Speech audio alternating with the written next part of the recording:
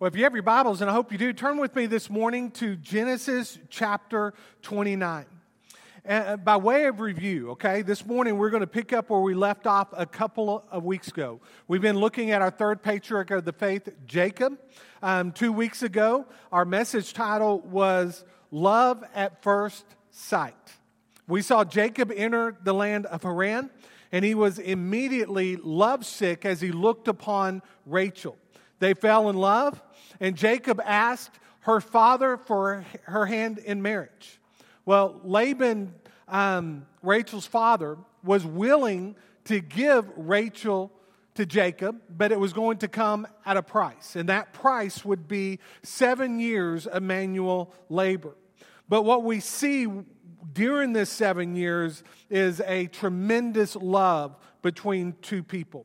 In Genesis 29:20 we read, "So Jacob served 7 years for Rachel, and they seemed to him but a few days because of the love he had for her."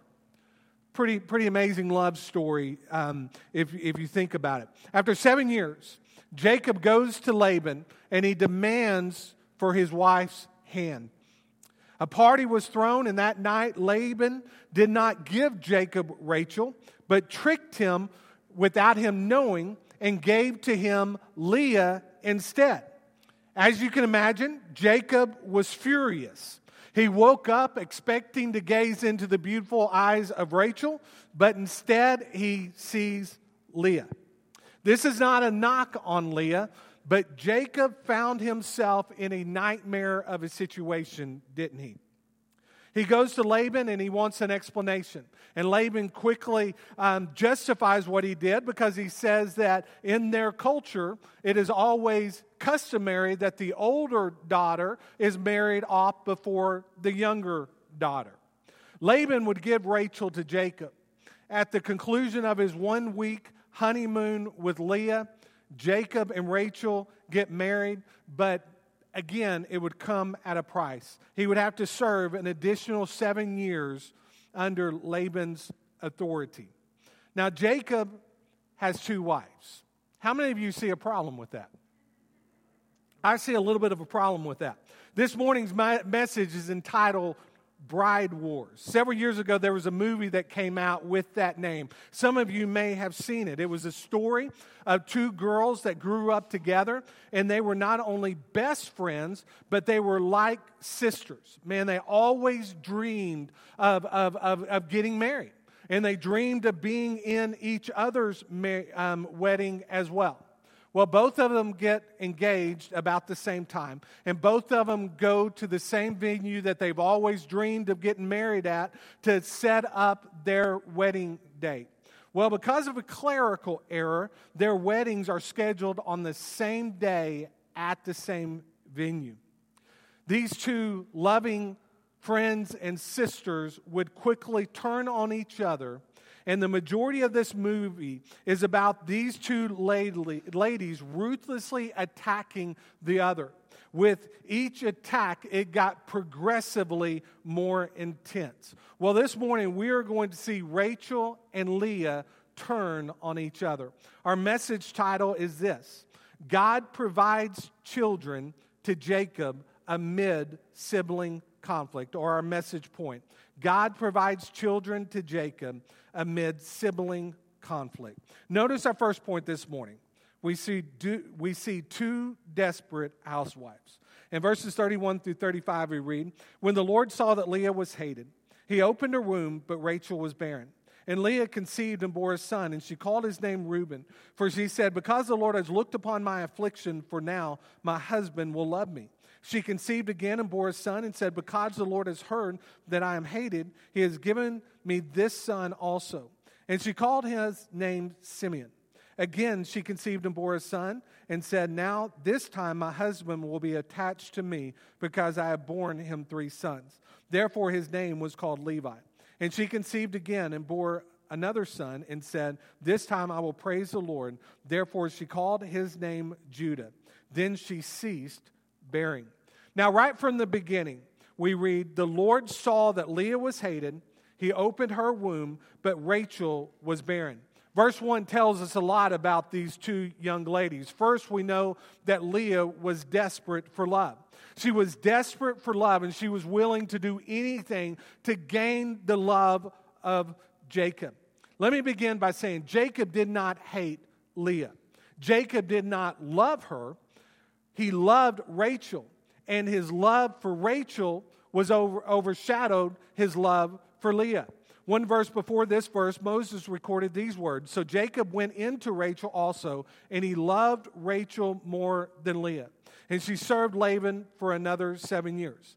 If Jacob really hated Leah, you can be certain that they would not have had 4 children in such a short period of time. What we read next is, in verse 32, God blessed her with a son, and she named him Reuben. For she said, because the Lord has looked upon my affliction, for now my husband will love me. You know, there's much to celebrate in these first few verses of this chapter. Children truly are a gift from the Lord, and they are to be cherished by us, aren't they? We celebrate the birth of these 4 boys, but we are left broken when we think about Leah. She desperately wants to be loved by her husband, and she tries everything to win the approval of him. Leah is not the only person that has ever been in a loveless marriage, is she? Some of you may find yourself this morning in a loveless marriage, or you may have been a part of a loveless marriage, or you may know someone this morning that is in a loveless marriage. I read that 6 out of 10 married couples are unhappy. 6 out of 10 married couples are unhappy.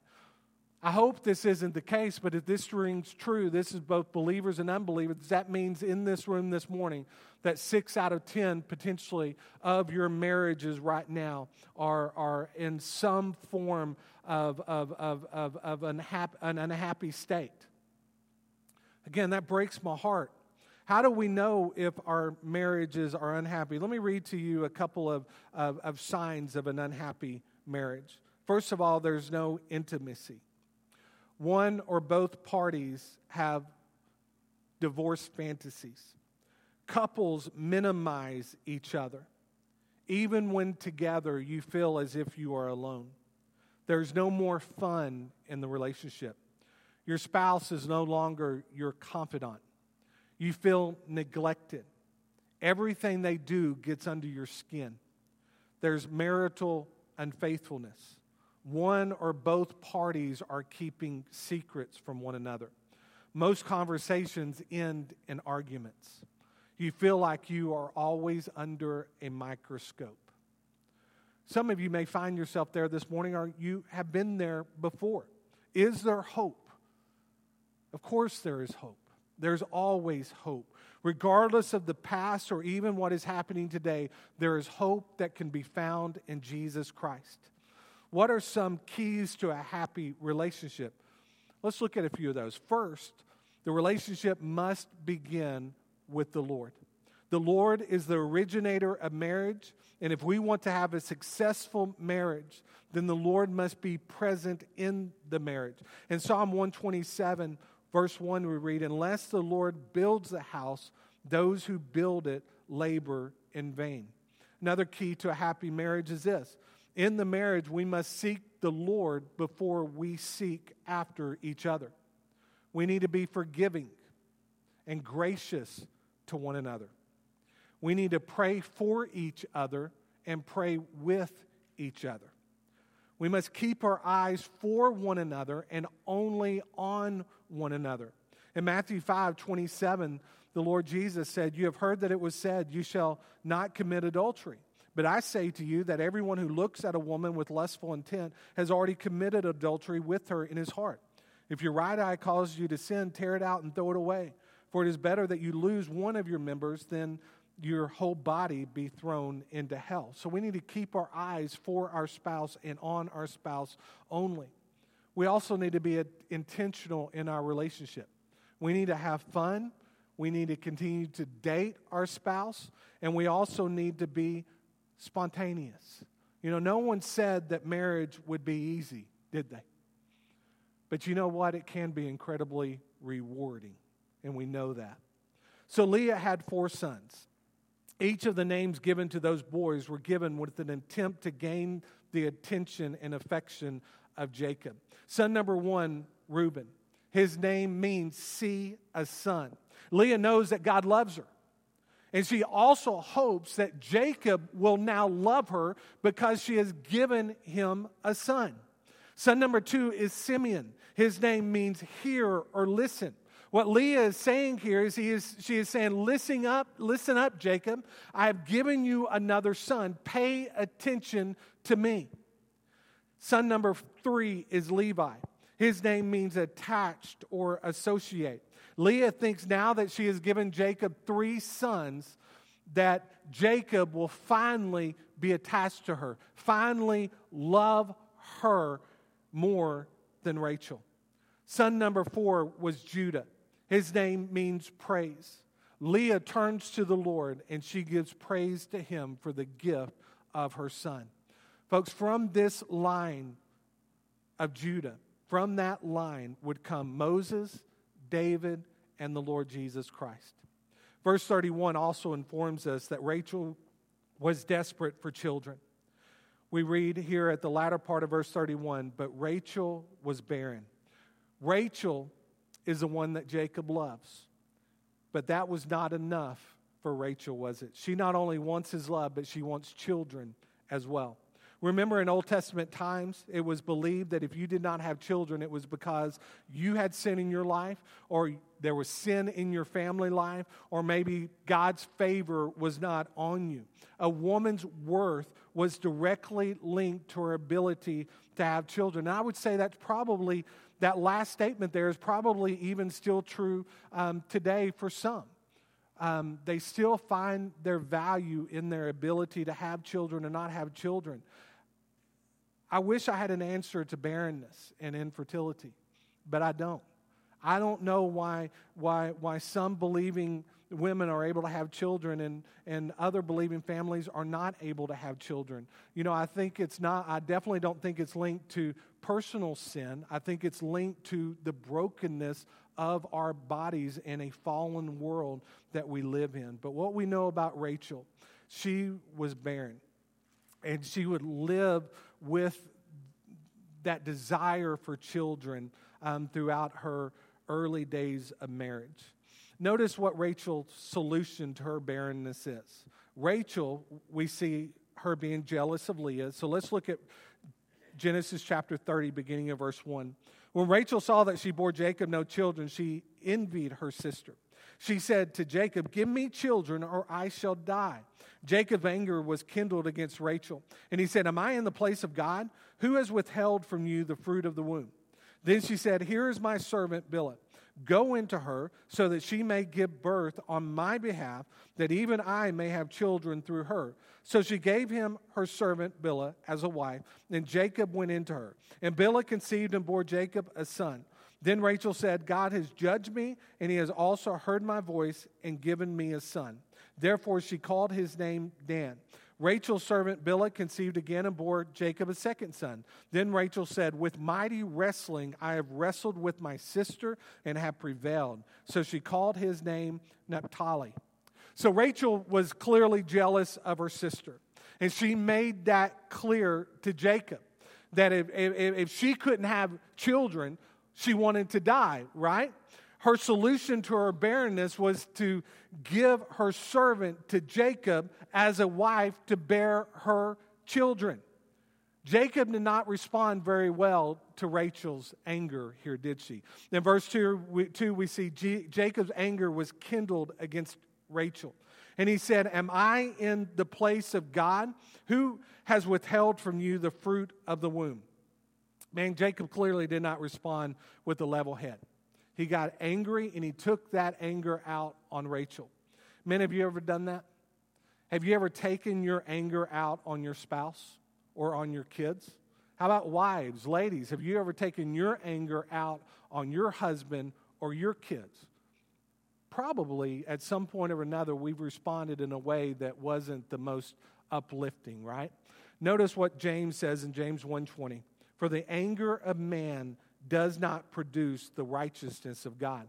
In Ephesians chapter 4, 26 through 27, we read, "Be angry and do not sin. Do not let the sun go down on your anger, and give no opportunity to the devil."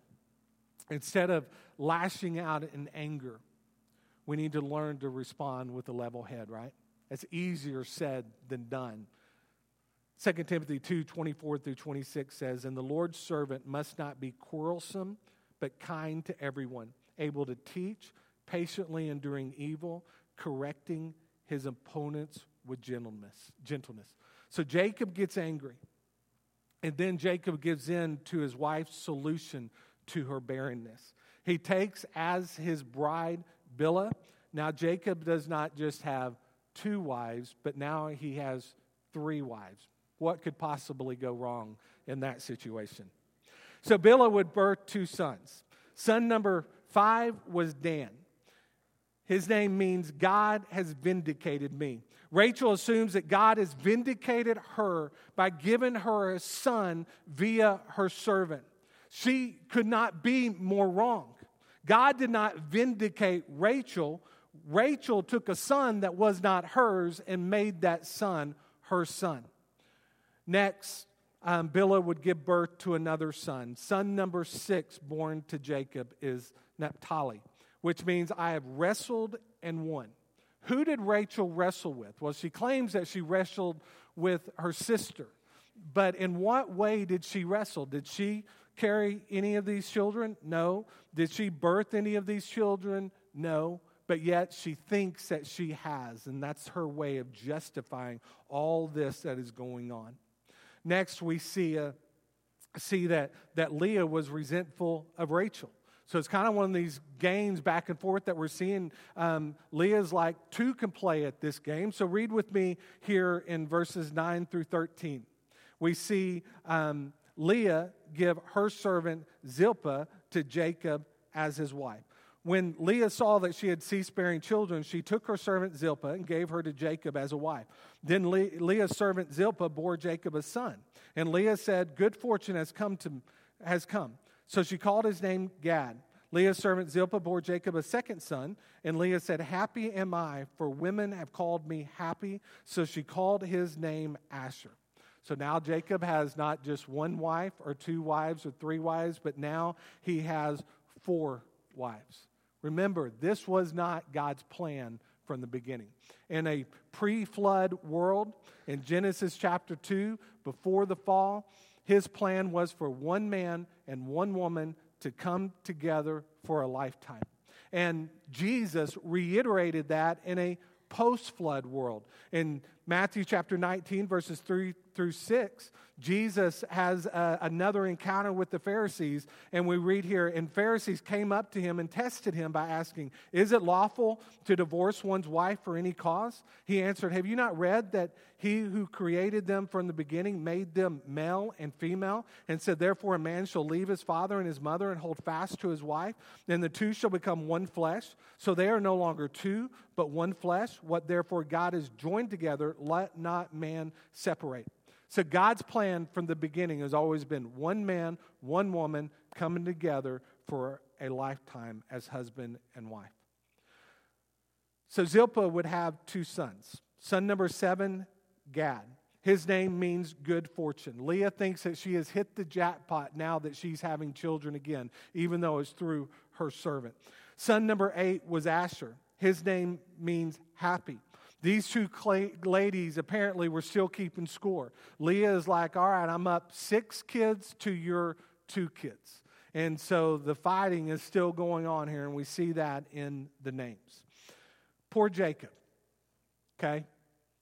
And I say that because Jacob really is caught up in the middle of all of this sibling rivalry, as well as his wives are at each other's throat. I've entitled this 4th point, Jacob was trapped by these twisted sisters. Okay, here's a problem with Jacob, okay?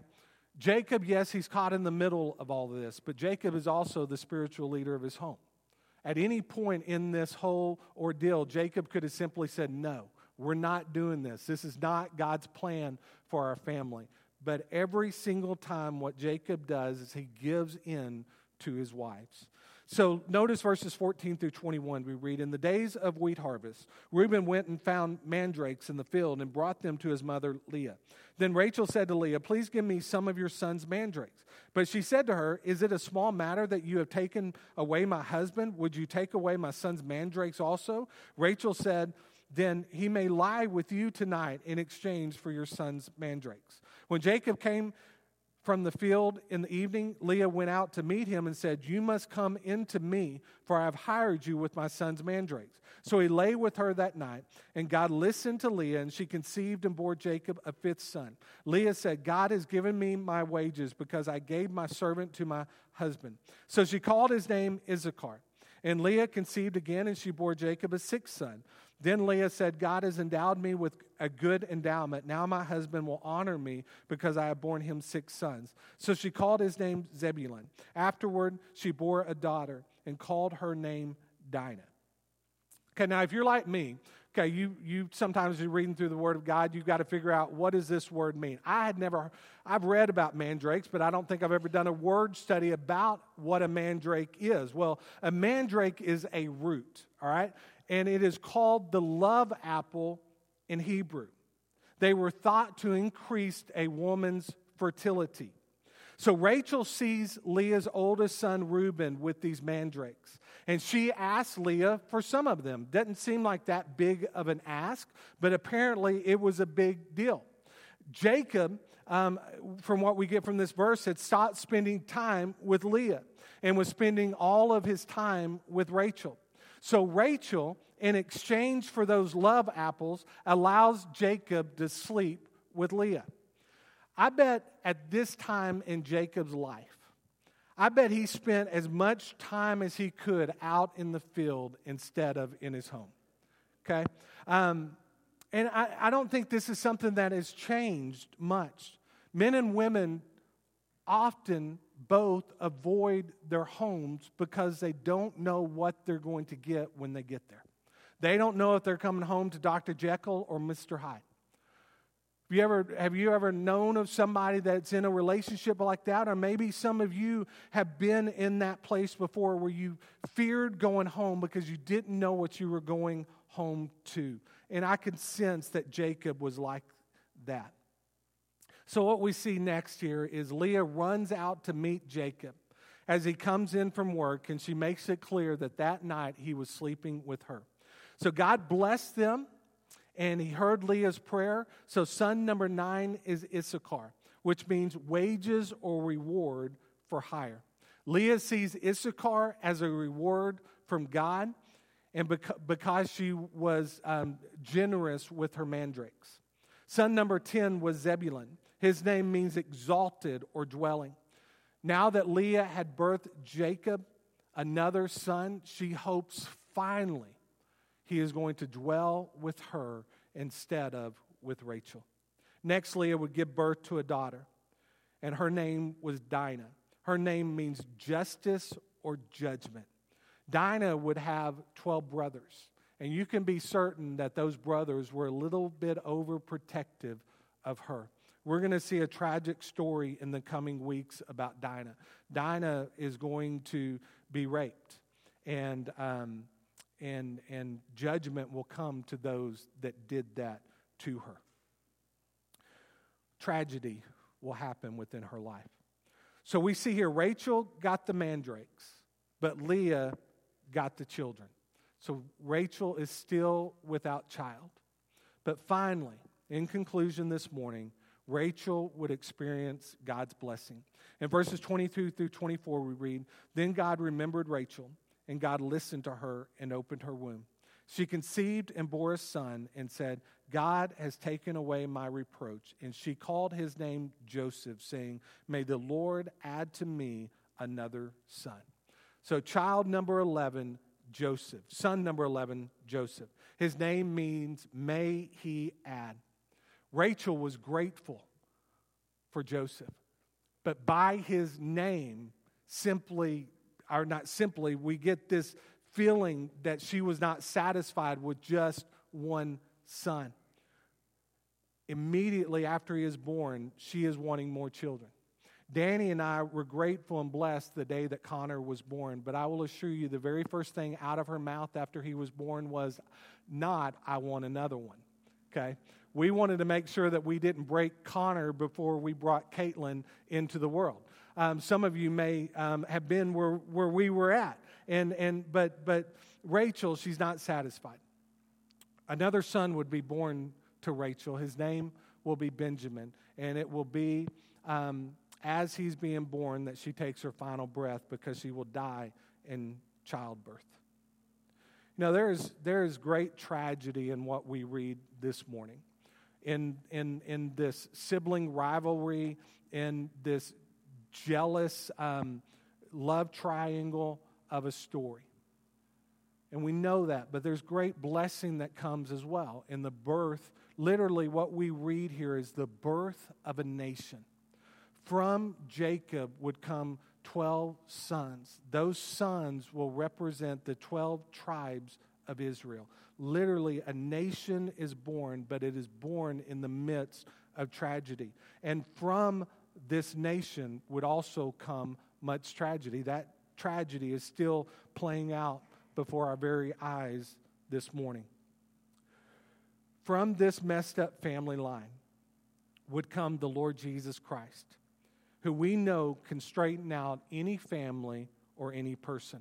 One writer shared, Jesus came from this mess of a family, and if you draw close to him, he will take the mess out of you. What great words that is. What great words of hope and comfort for us this morning. You may be caught up in a mess this morning that you just do not see a way out of. It may be a messy marriage.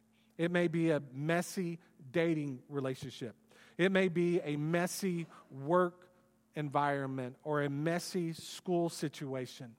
It may be even a messy or messed up financial situation. No, there is a solution this morning. His name is Jesus, and he came to forgive us of our sins and give us the gift of eternal life. Do you know Jesus this morning? If you were to die today, do you know where you would spend eternity? If you don't, I want to invite you this morning to come to the Lord Jesus Christ in faith. He loved you so much that he came and dwelt among us and died for us, rose to life 3 days later to provide a way for all of us to enter into an eternal relationship with him. Come to the Lord Jesus this morning. Come repentful. Come confessing Jesus as Lord and Savior of your life, and come believing in the resurrection. And the Bible says if you do that, you will be saved. Let's stand together. I'm going to lead us in a time of prayer. Our worship team is going to sing over us, and as they sing, I want to invite you to come. Let's pray together. Father God, we come before you this morning, recognizing, Lord, that we do live in a broken world. Father, in our marriages, when two broken people come together, there's going to be some heartache and some struggles. And Father, I pray, Lord Jesus, that all of us in this room, every married person in this room, will make a commitment that they're going to fight for their marriage. They're going to love you more each and every day, and they're going to love their spouses more each and every day. Father, regardless of whether a person is married or finds themselves single or single again this morning, we recognize that we do live in a messed up, messy world. Father, use us as your hands and feet to help reconcile this broken world to you by pointing people to you.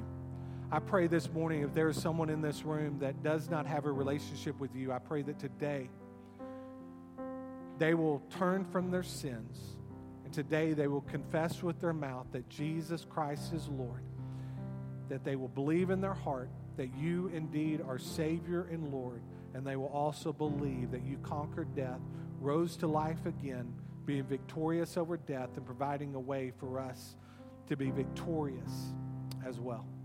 Father, move now during this time of invitation. For it's in Jesus' name we pray. Amen.